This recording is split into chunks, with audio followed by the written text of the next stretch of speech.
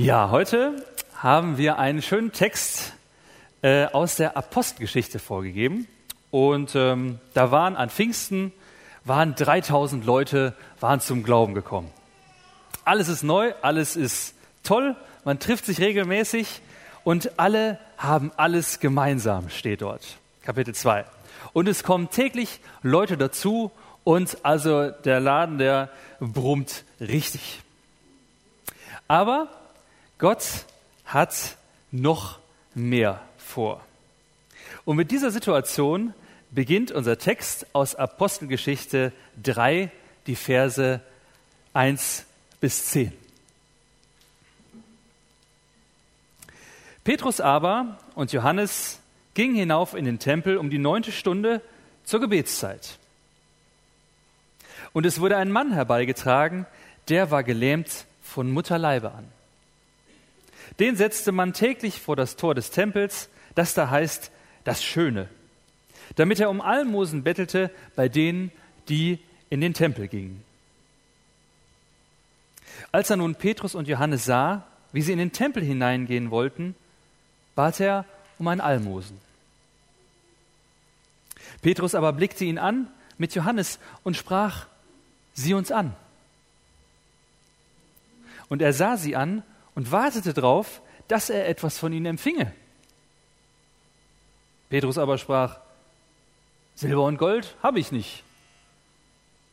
Was ich aber habe, das gebe ich dir.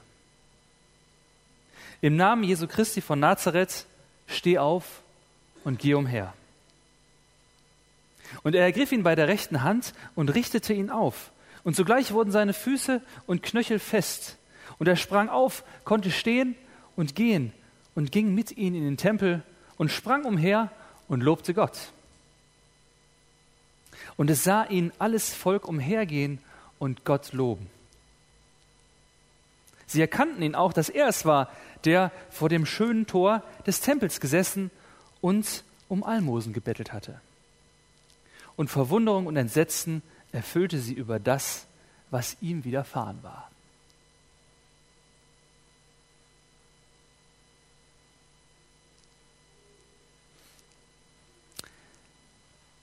Ja, ein Beispiel von dem, was dort los ist in der Gemeinde und was dort für Dinge passieren.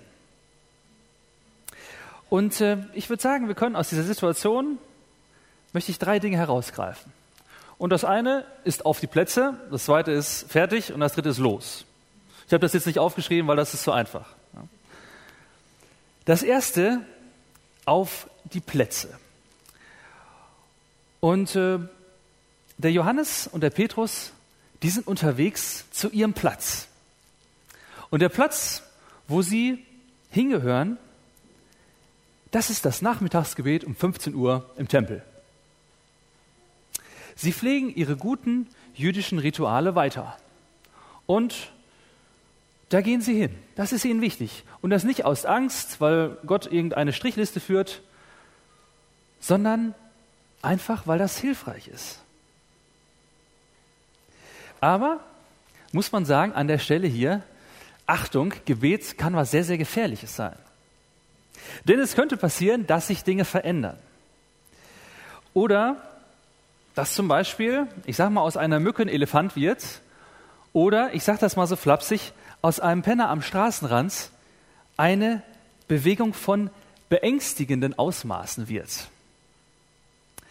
Denn nach der Begegnung, die in dem Text hier steht, da ist es plötzlich mit dem ruhigen Gemeindeleben vorbei.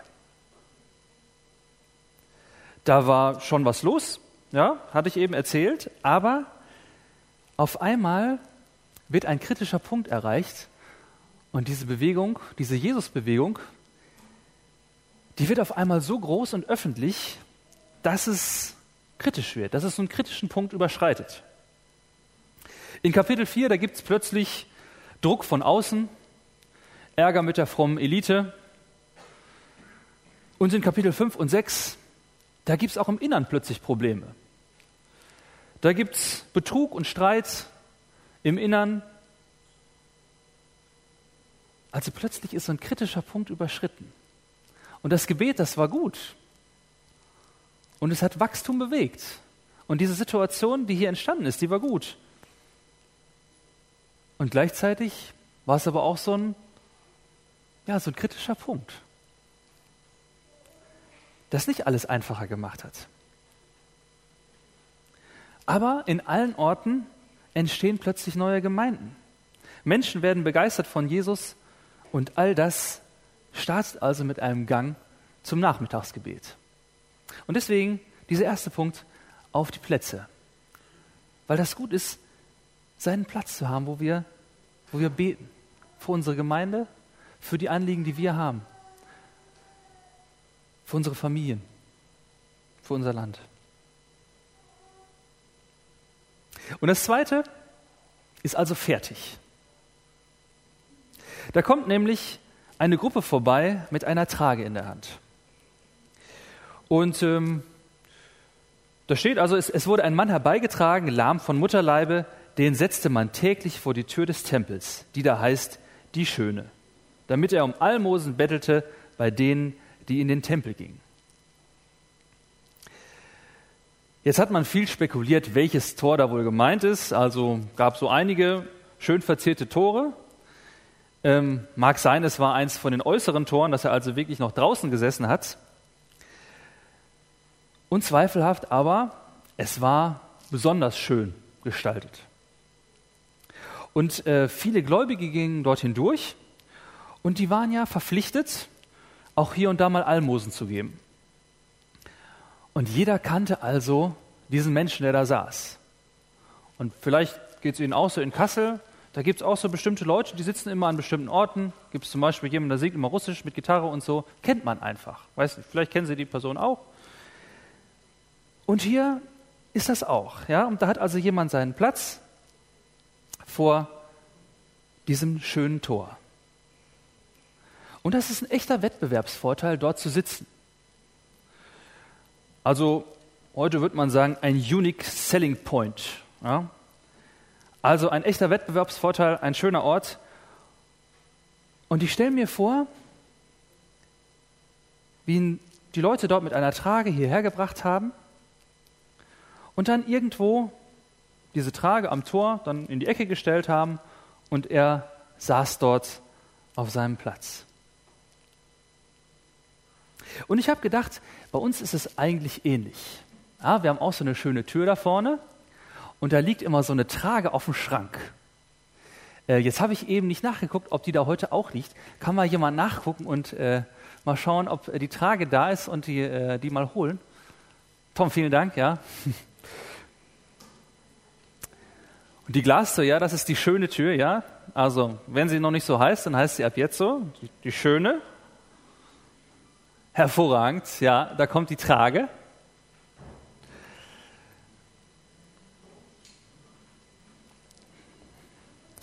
Die liegt immer schön an ihrem Platz, ja.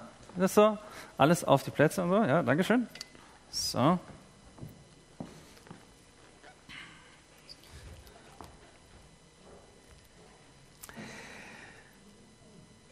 Und der Petrus und der Johannes, die beobachten also, wie diese Trage nach vorne gebracht wird und wie dieser Mann, er hat gar keinen Namen, dieser Bettler, der lahme, gelähmte Mann, getragen wird und dort vor dem Tor abgesetzt wird.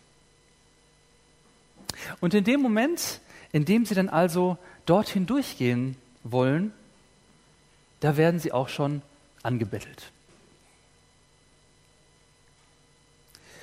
Aber sie haben leider selber nichts. Sie haben selber nicht viel.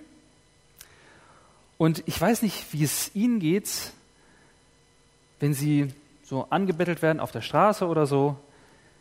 Ich habe auf der einen Seite oft so einen Moment, so dass ich so ein bisschen angenervt bin, irgendwie, dass mich jetzt jemand anquatscht.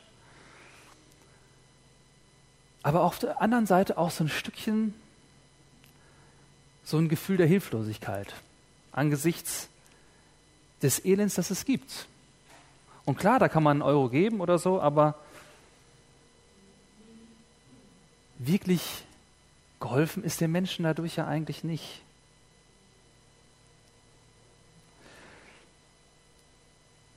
Hilflosigkeit angesichts des Elends, das es gibt.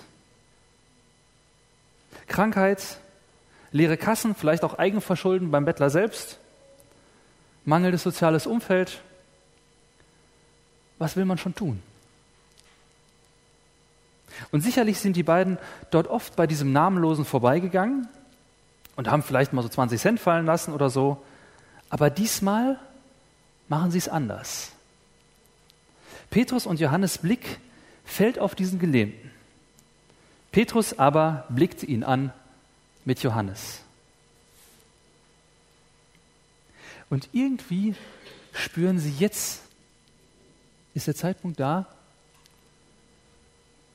diesen Menschen einmal anzusprechen.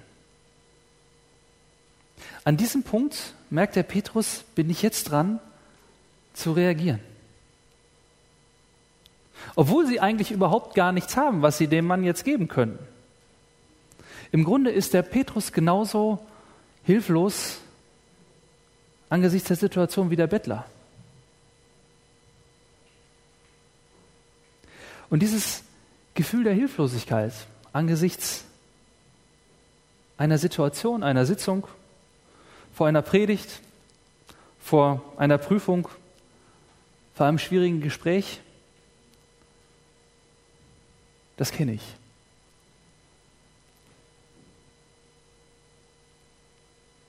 Und der Petrus, der kennt das auch.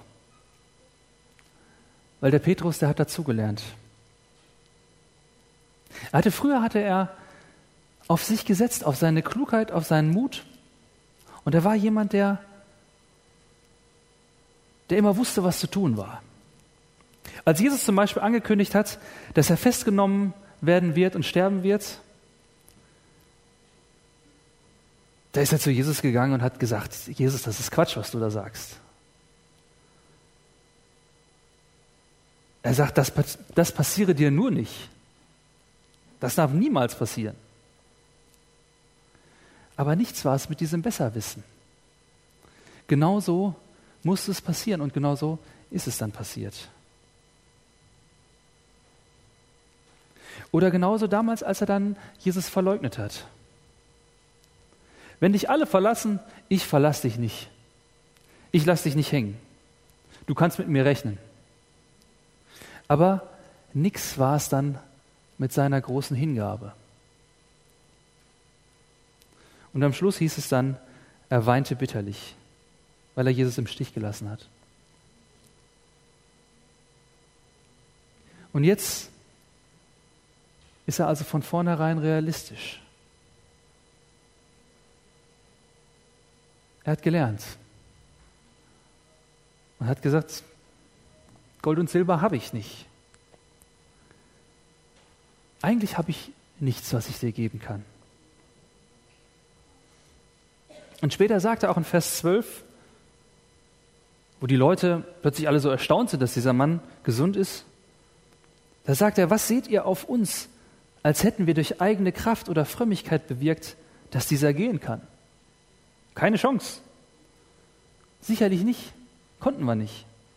Wie auch. Und ich glaube, diese Lektion, die müssen wir als Christen lernen, dass wir ganz von Gott abhängig sind.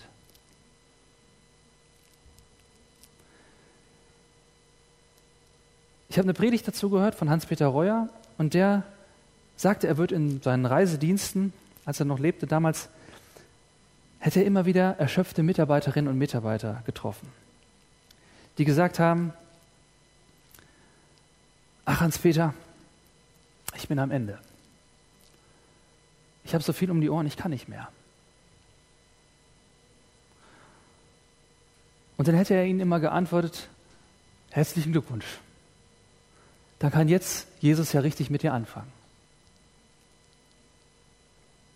Ich fand es ein bisschen unbarmherzig, so schroff zu reagieren auf so einen Hilferuf eines Mitarbeiters. Aber ich glaube, ich weiß, was er damit sagen will. Und ich habe das selbst auch schon erlebt. Dass in den Momenten, wo ich nicht mehr auf mich vertrauen konnte, sondern wo ich wirklich nur noch ganz sagen konnte, Jesus, du musst das jetzt machen.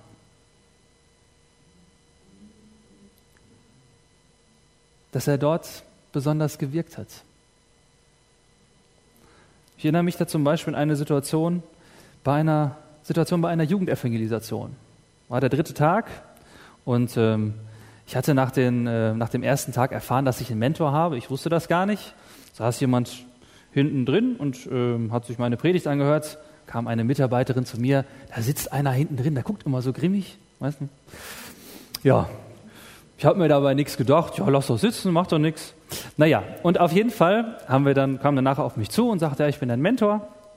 Und er sagte, ja, wir können dann ja die Tage mal ein bisschen Feedback machen und kannst mir einfach mal erzählen, wie es für dich war, und ich sage dir einfach mal was zu deiner Predigt. Ja, und dann waren also schon 2 Tage rum und dann war eben der Mittwoch da, 2 Tage waren noch da, also 3 insgesamt bis Freitag. Und dann hatte ich um 15 Uhr das Gespräch und dann hat er mich rund gemacht. Dem hat wirklich gar nichts gefallen an meiner Predigt. Also das war schon, ich bin da rausgegangen und habe gesagt, naja, in der Wirtschaft war es ja vielleicht auch ganz okay. Gehe ich vielleicht wieder zurück oder so. Das Dumme war, ich musste halt abends wieder auf die Kanzel und eben bei dieser Jugendevangelisation weiter predigen. Das Thema an dem Abend war Leid, ja, das kam mir vielleicht dann irgendwie entgegen. Und das war sehr interessant, was nachher meine Gasteltern sagten, mein Gastpapa sozusagen sagten, wo ich dort untergebracht war. Er sagte, Christian, also am Anfang war ganz okay und ab dem 3. Abend, da wurde es irgendwie richtig gut. Und das hat mich auch nochmal stutzig gemacht.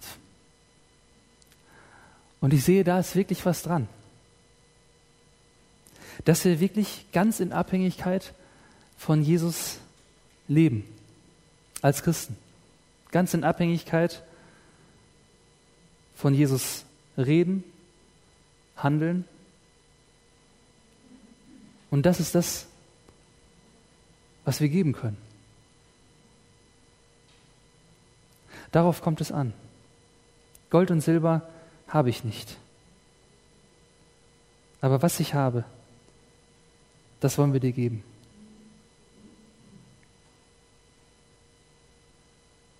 Die Abhängigkeit zu Jesus. Darauf kommt es an. Es gibt eine Legende aus dem 13. Jahrhundert. Da traf der Thomas von Aquin auf den Papst Innozenz. Und er war gerade beim Geldzählen. Und der Papst dem kam wohl dann bei dem Geldzählen wohl irgendwie dieser Satz aus der Bibel in den Sinn. Und dann sagte er, vielleicht so scherzhaft, jetzt können wir nicht mehr sagen, Gold und Silber habe ich nicht. Stimmt, eure Heiligkeit, soll Thomas von Aquin gesagt haben. Aber nun können wir auch nicht mehr sagen, steh auf und geh umher.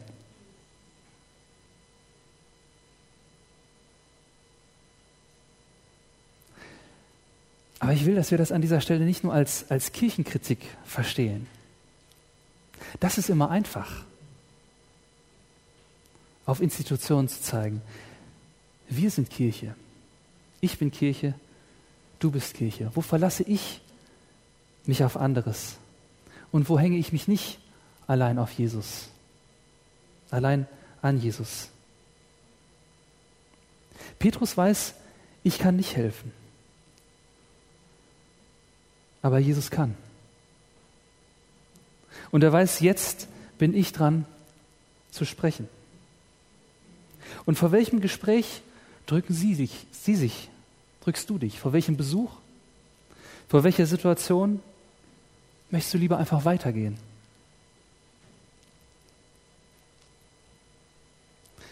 Petrus wagt es, und wendet sich dem Bettler zu, weil er weiß, dass es dran ist, obwohl er weiß, dass er eigentlich in dem Moment gar nichts in der Tasche hat.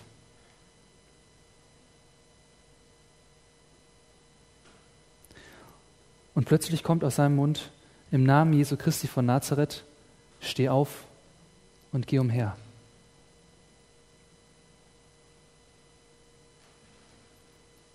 Der erste Punkt war: auf die Plätze. Rein ins Gebet. Der zweite war: fertig. Da, wo ich fertig bin, da kann Jesus auch richtig durchstarten. Und jetzt der dritte Punkt: los.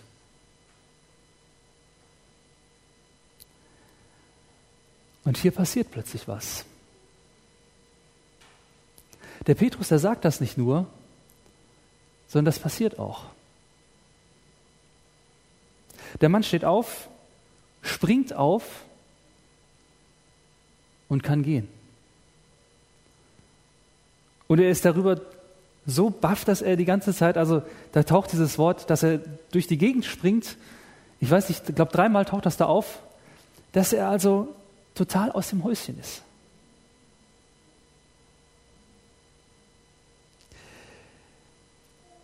Jetzt ist das natürlich mit solchen Geschichten, mit so einem Text in der Bibel immer so eine Sache. Ich war gestern auf einer Hochzeit und habe mich mit einem Kollegen getroffen und habe mit ihm über diese Geschichte auch gesprochen. Und er sagte, das ist immer dieses Problem auch beim Predigen mit diesen Wundergeschichten. Klar kommt das vor, dass Leute plötzlich von Dingen geheilt werden. Und man hört ja auch solche Geschichten. Und vielleicht hat der ein oder andere auch sowas schon erlebt, dass sowas passiert. Aber wir hätten es gern öfter. Ich hätte es gern öfter. Und klar kann man dann genauso versuchen, wie die Apostel damals, das genauso zu machen, hinzugehen, steh auf und spring umher.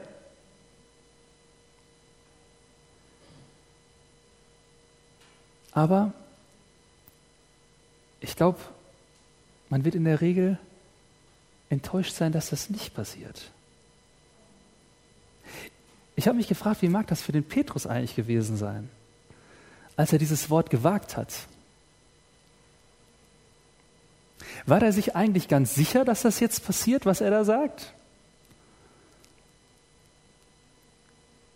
Was für eine Blamage wäre das gewesen? Er hätte diesen Menschen hochgezogen und steh auf und geh umher, hätte ihn losgelassen und der wäre wieder zusammengesackt wie ein nasser Sack.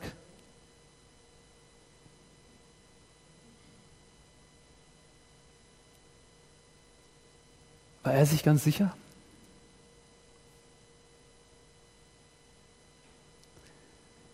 Vielleicht war es nicht. Er wusste, es war in dem Moment, war es dran. Er wusste, es war in diesem Moment dran, diesen Menschen aufzurichten. Und ich glaube, dass es auch unsere Aufgabe ist, einander aufzurichten. Im Namen Jesu von Nazareth, steh auf. Gehen Sie diesem Impuls nach? Wenn Gott es dir aufs Herz legt, einen Menschen aufzurichten.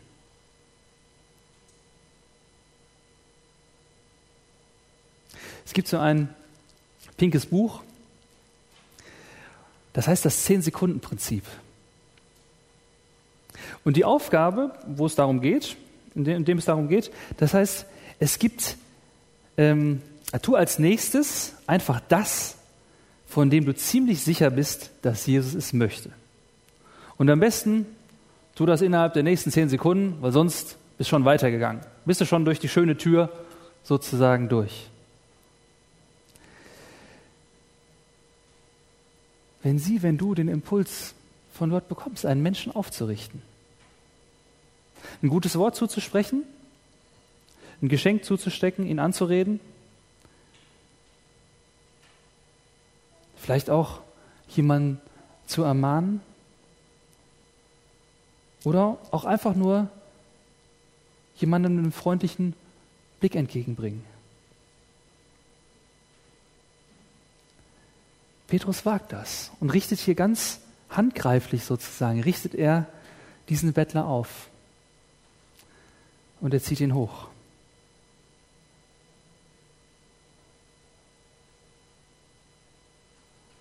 Aber haben wir jetzt nicht schon wieder diese Geschichte abgeschwächt?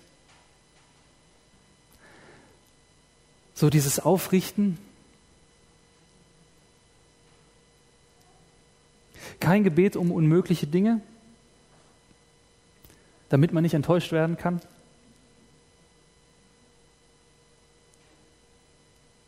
Der Bettler war im ersten Moment enttäuscht, als er die Hand ausgestreckt hat und Geld haben wollte und das nicht bekommen hatte. Aber er bekam viel mehr. Und plötzlich konnte er laufen. Und das war überhaupt gar nicht in seinem Horizont gewesen.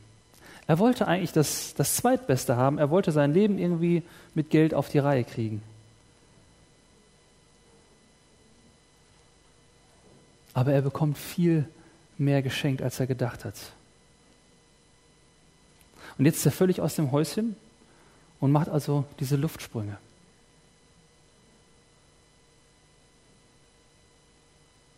Das Wort, was hier steht für aufrichten,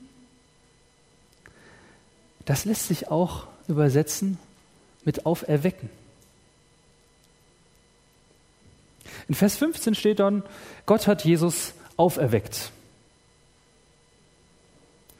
Das ist in der Rede, wo Petrus dann vor den erstaunten Tempelbesuchern spricht. Egeiren steht da im Griechischen.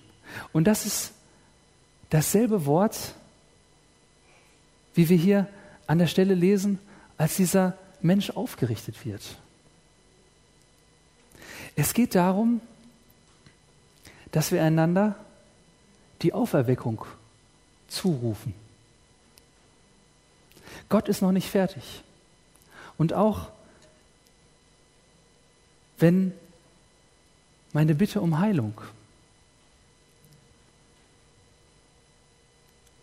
nicht direkt passiert, Gott ist dabei, das umzusetzen. Und dazu ist Jesus gekommen, dass das passiert. Und wenn sein Name über meinem Leben steht und wenn er mein Herr ist, dann darf ich mich jetzt schon über die Auferstehung freuen. Und darf herumhopsen wie dieser gesund gewordene Bettler.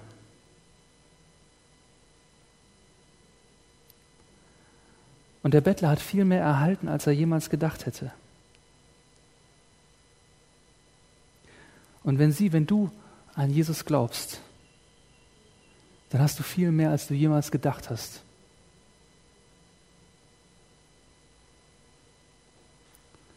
In Lukas 21 gibt es einen schönen Vers. Da steht, steht auf und erhebt eure Häupter, weil ihr wisst, dass sich eure Erlösung naht.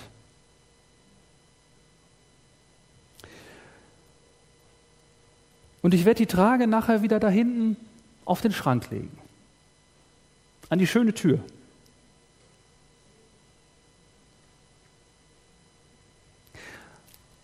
Und wenn sie dort vorbeigehen, dann soll sie daran erinnern. Steh auf und geh umher. Bleib nicht liegen bei all dem, was dich runterdrückt. Lass dich wieder zurück ins Leben holen. Der Name von Jesus Christus soll über deinem Leben stehen. Und das sprich auch anderen Leuten zu. Steh auf, geh umher. Und dann komm rein und lobe Gott.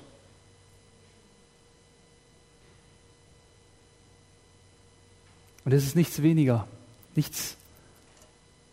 Das ist das, was wir weiterzugeben haben. Das ist das, dass der Name von Jesus über dem Leben stehen soll. über meinem Leben, über den Menschen, denen wir begegnen, über den Menschen in Kassel. Damit das gilt, steh auf und geh umher. Und gib's weiter, geh umher. Und er ergriff ihn bei der rechten Hand und richtete ihn auf. Sogleich wurden seine Füße und Knöchel fest. Er sprang auf, konnte stehen und gehen und ging mit ihnen in den Tempel, lief und sprang umher und lobte Gott.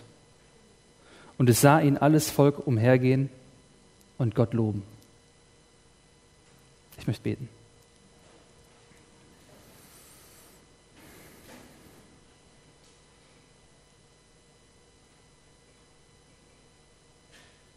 Herr, ich möchte dich bitten, dass du uns ansprichst und dass wir merken, wenn du uns so kleine Impulse gibst. Impulse wie damals dem Petrus. Jetzt ist es dran, diesen Bettler einmal anzusprechen. Und ich möchte dich bitten, dass du uns zeigst, was für uns dran ist. Und dann gib uns Mut, dass wir da tatsächlich dem mal nachgehen. Und ich bitte dich, dass wir uns gegenseitig aufrichten. Weil wir wissen, dass du derjenige bist, der uns hochzieht.